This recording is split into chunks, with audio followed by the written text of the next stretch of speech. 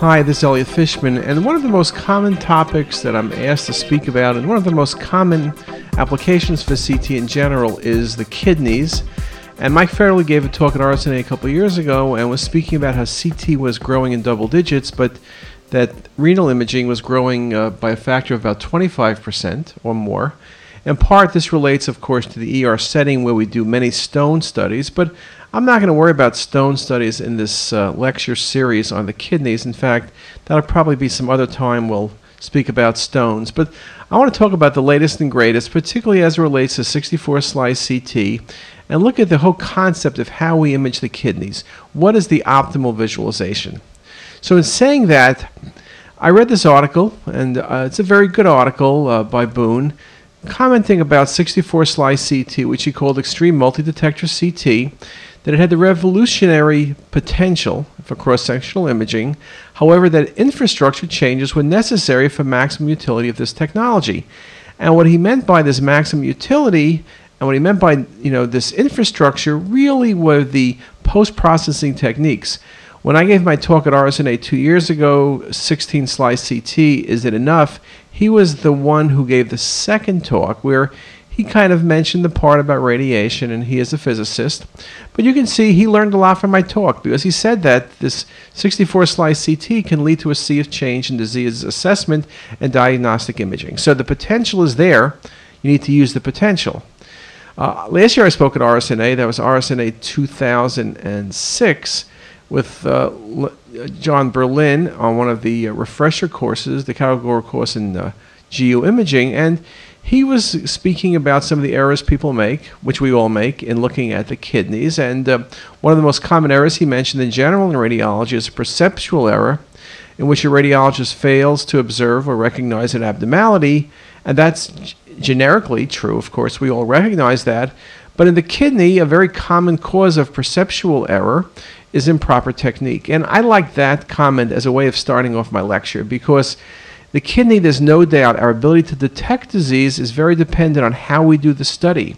A certain phase may show the lesion better than a different phase, but at times a certain phase may be the only phase that sees the lesion.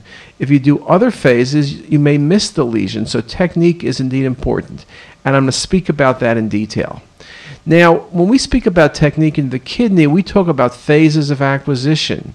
We also talk about slice thickness and interscan spacing. And we really emphasize that the way to do CT well, the way the urologists love it, is with volume visualization. Urologists do not like to look at axial slices of the kidney. They want the kidney like it's an IVP.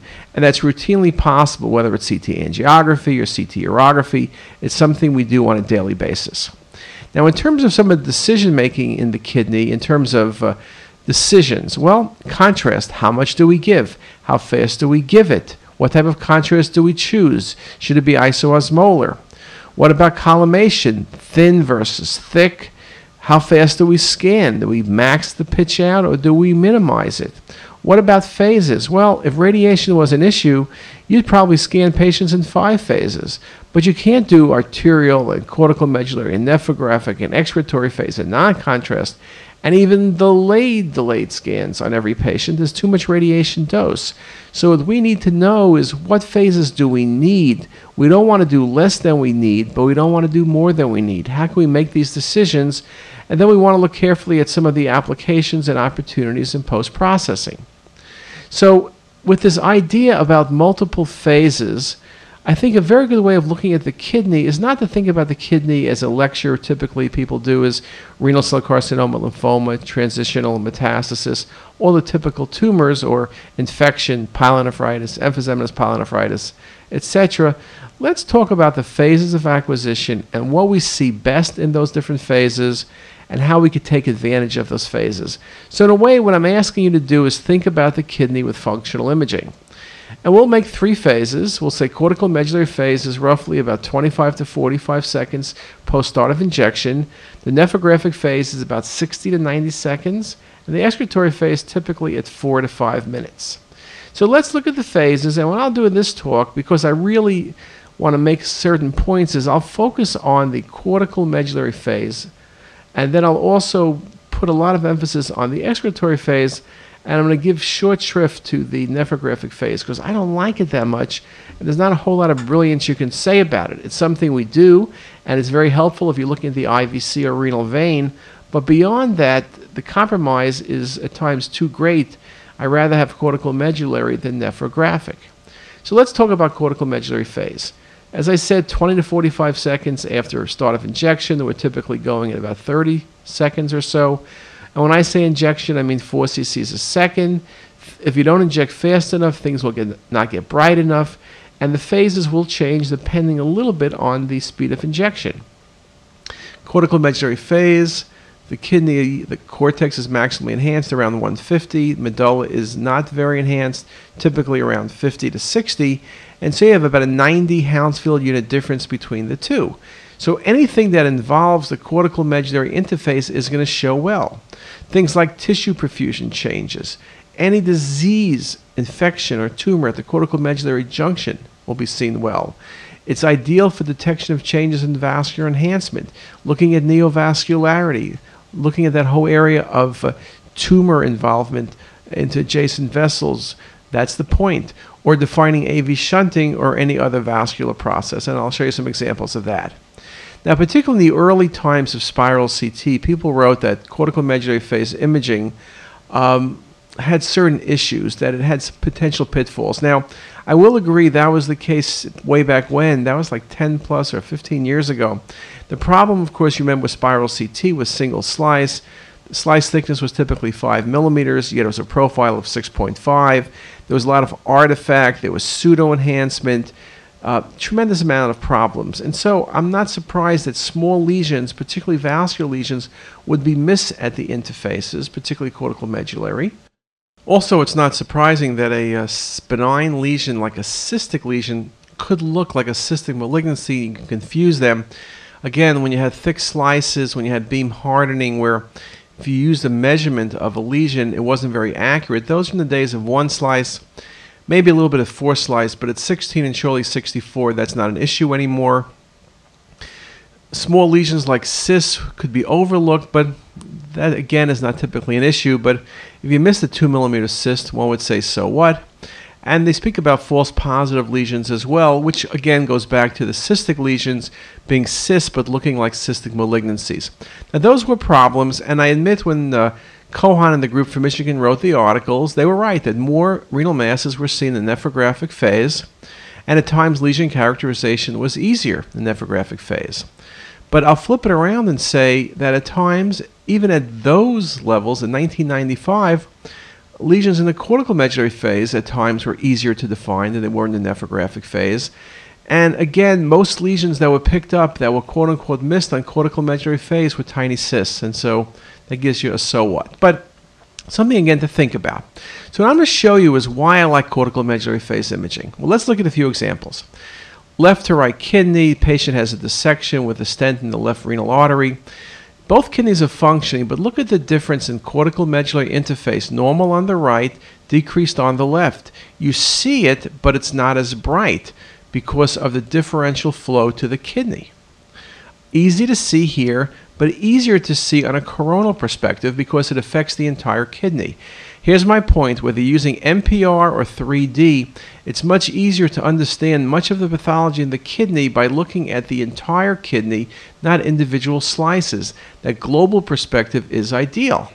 And I'll show it to you in another example. Here is another case where you say, okay, dissection, differential flow true and false lumen, left renal arteries from false lumen, decreased enhancement of the left kidney or delayed enhancement surely. You could see the cortical medullary interface on the left is decreased, but you might say, gee, that's how the kidney is going to look top to bottom. But in reality, when you look at the entire kidney, and it's easier to see in a 3D display, you quickly notice that the upper 2/3 of the right kidney enhanced normally, the lower third seems to have decreased enhancement, and the left kidney is the reverse. The upper 2/3 have decreased enhancement, lower 1/3 has normal enhancement, and you see the dissection of the abdominal aorta. And then when you look at it a bit more carefully, particularly as you go to MIP, you recognize that what's happening is that the upper 2/3 of the right kidney, The lower one-third of the left are being supplied off the true lumen, lower third right, upper two-thirds left off the false lumen. And MIP makes this very nice definition. And so MIP, I sometimes say bad things about MIP imaging, but here's a case where it works nicely because you want that accentuation of the kidney flow based on whether it's from the true or false lumen. Now, at times, 3D mapping is critical. In this case, look at the lower pole of the right kidney. I think you do recognize that it's not enhancing as well as the rest of the kidney. It's a little bit subtle, but I think it's something that's fairly easy to recognize. But I will say that surely it's subtle in the axial views, but in 3D, look how obvious it is, particularly on the MIP image. So again, perfusion changes may be best seen and at times only appreciated in the volume, comparing different parts of the kidney, and that at times MIP imaging is a whole lot easier because since it's accentuating black and white, that works very nicely. Now, decreased perfusion, of course, many reasons in the kidney. You could see beyond simply stenosis of a small branch vessel. Here's the entire left kidney due to renal artery stenosis. You can see the kidney is smaller. You can see with decreased perfusion. You can see also with infarcts. You can see with hypoperfusion. This patient was shocky. You can see perfusion changes in the left kidney, multiple low-density wedge-shaped areas due to hypoperfusion. You can see infarcts, IV drug abuse, post-surgery, particularly aortic aneurysm surgery. You can see a case like this where the infarcts are nearly global, where about two-thirds of the kidney in this case is involved. And here it is in the coronal display, and here it is nicely to be shown in a 3D display, where you can see the bites coming out of that kidney. Now, you can see these are pretty extensive zones. As I mentioned, you can see focal infarct, and here's an example of a focal infarct, lower pole of the left kidney, and this is secondary to patient had aortic aneurysm surgery, and they injured one of the lower branches to the kidney. Now, the same thing, of course, could happen if there's a single renal artery, and so although in this case the patient has good perfusion of two-thirds of the kidney, this next patient has literally no perfusion of the left kidney. You'll notice there appears to be some enhancement in the periphery, but that's from capsular vessels. So capsular vessels will cause enhancement of the periphery of the kidney, and this kidney basically is now globally infarcted. And this was a very nice example. Here's that capsular vessels making the rim enhance, and here's the 3D map of that case. Here's the kidney alone, and then here's the angiographic portion of the study, showing you very nicely the right renal artery, but showing you the fact that the left renal artery is occluded. That was due to a surgical issue, and so the patient's kidney is infarcted. There's nothing to do about it now. It's a couple weeks post-op. It's just way too late.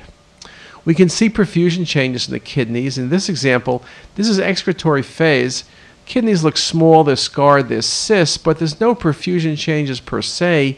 But look at that about 4 minutes earlier. Look how nicely you see all the lobulations. The kidneys are small, they're kind of nodular. You see multiple perfusion changes in the kidney. And perfusion changes are often only seen early phase imaging. So again, when you think about flow, you need to really think about what you're looking for and when is the best time to visualize it. Wrong time will be basically not going to be the answer. And again, very nice example, just comparing the late and early phase imaging, the ability to be able to see all of those perfusion changes very nicely. Now, I mentioned that one of the things we look at in terms of cortical medullary phase relates to perfusion, and I showed you arterial phase issues from dissection to embolization. You also can see this case, the kidney's enlarged on the left. You can see the fact that the patient has some stranding around the kidney. The pelvis is slightly prominent. But when you look carefully, you see the fact that the patient has partial thrombosis of the left renal vein. So venous pathology can cause this issue as well. You see it nicely in the coronal.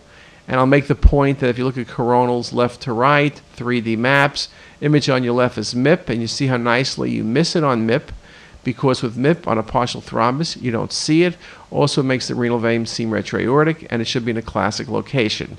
So again, a very nice point that perfusion changes can be due to arterial structures or can be due to renal pathology.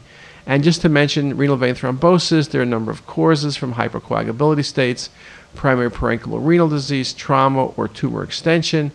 And again, also making the point that the renal vein is something very easy to visualize, particularly about 60 seconds out after injection.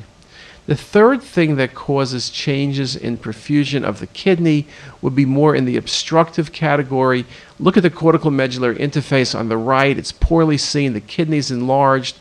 Left kidney looks normal. When you start looking carefully at the right kidney, what you end up seeing is there are multiple masses in the renal pelvis. There's soft tissue masses. This patient has multiple transitional cell carcinomas, and what the transitional cell carcinomas are doing are obstructing the patient's kidney. There's one in the more distal ureter. Again, very nice visualization. So when you think about it, what I'm really saying is that cortical medullary imaging allows us to see changes in perfusion. Now, it can be due to arterial processes, venous processes, or as in this case where there's a large central tumor, which was a large transitional cell carcinoma. So obstructive changes, and the obstruction doesn't need to be like this case of a patient who has a transitional cell carcinoma. It could be a person who has a stone. So again, very, very important to remember that. And here's such an example. Differential enhancement, right to left kidney. The patient just passed the stone. Very, very nice example, again, of obstruction causing the problem. And again, something we all need to understand. Now, I'll finish up with a couple examples from this case to make another point. This patient's stone disease, you'll notice that we have IV contrast in the second half of the study, and you may ask, if we saw the stone, we know the patient was obstructed, and that was the cause of hematuria and flank pain. Why did we give IV contrast? Well, on the study without contrast, we noted what we thought was a lesion in the patient's right kidney. And when you look carefully, besides the perfusion changes, there's a 2-centimeter mass in the right kidney, and I'll show it to you in a number of coronal displays. You can see it very nicely. I show you this study to make the point about missing something on CT. We were looking for a stone, we found the stone, but you got to make sure there's nothing else present. Here was a 2-centimeter curable renal cell carcinoma seen on cortical medullary phase and seen on excretory phase. It's a very obvious lesion. It's a lesion that will be resected.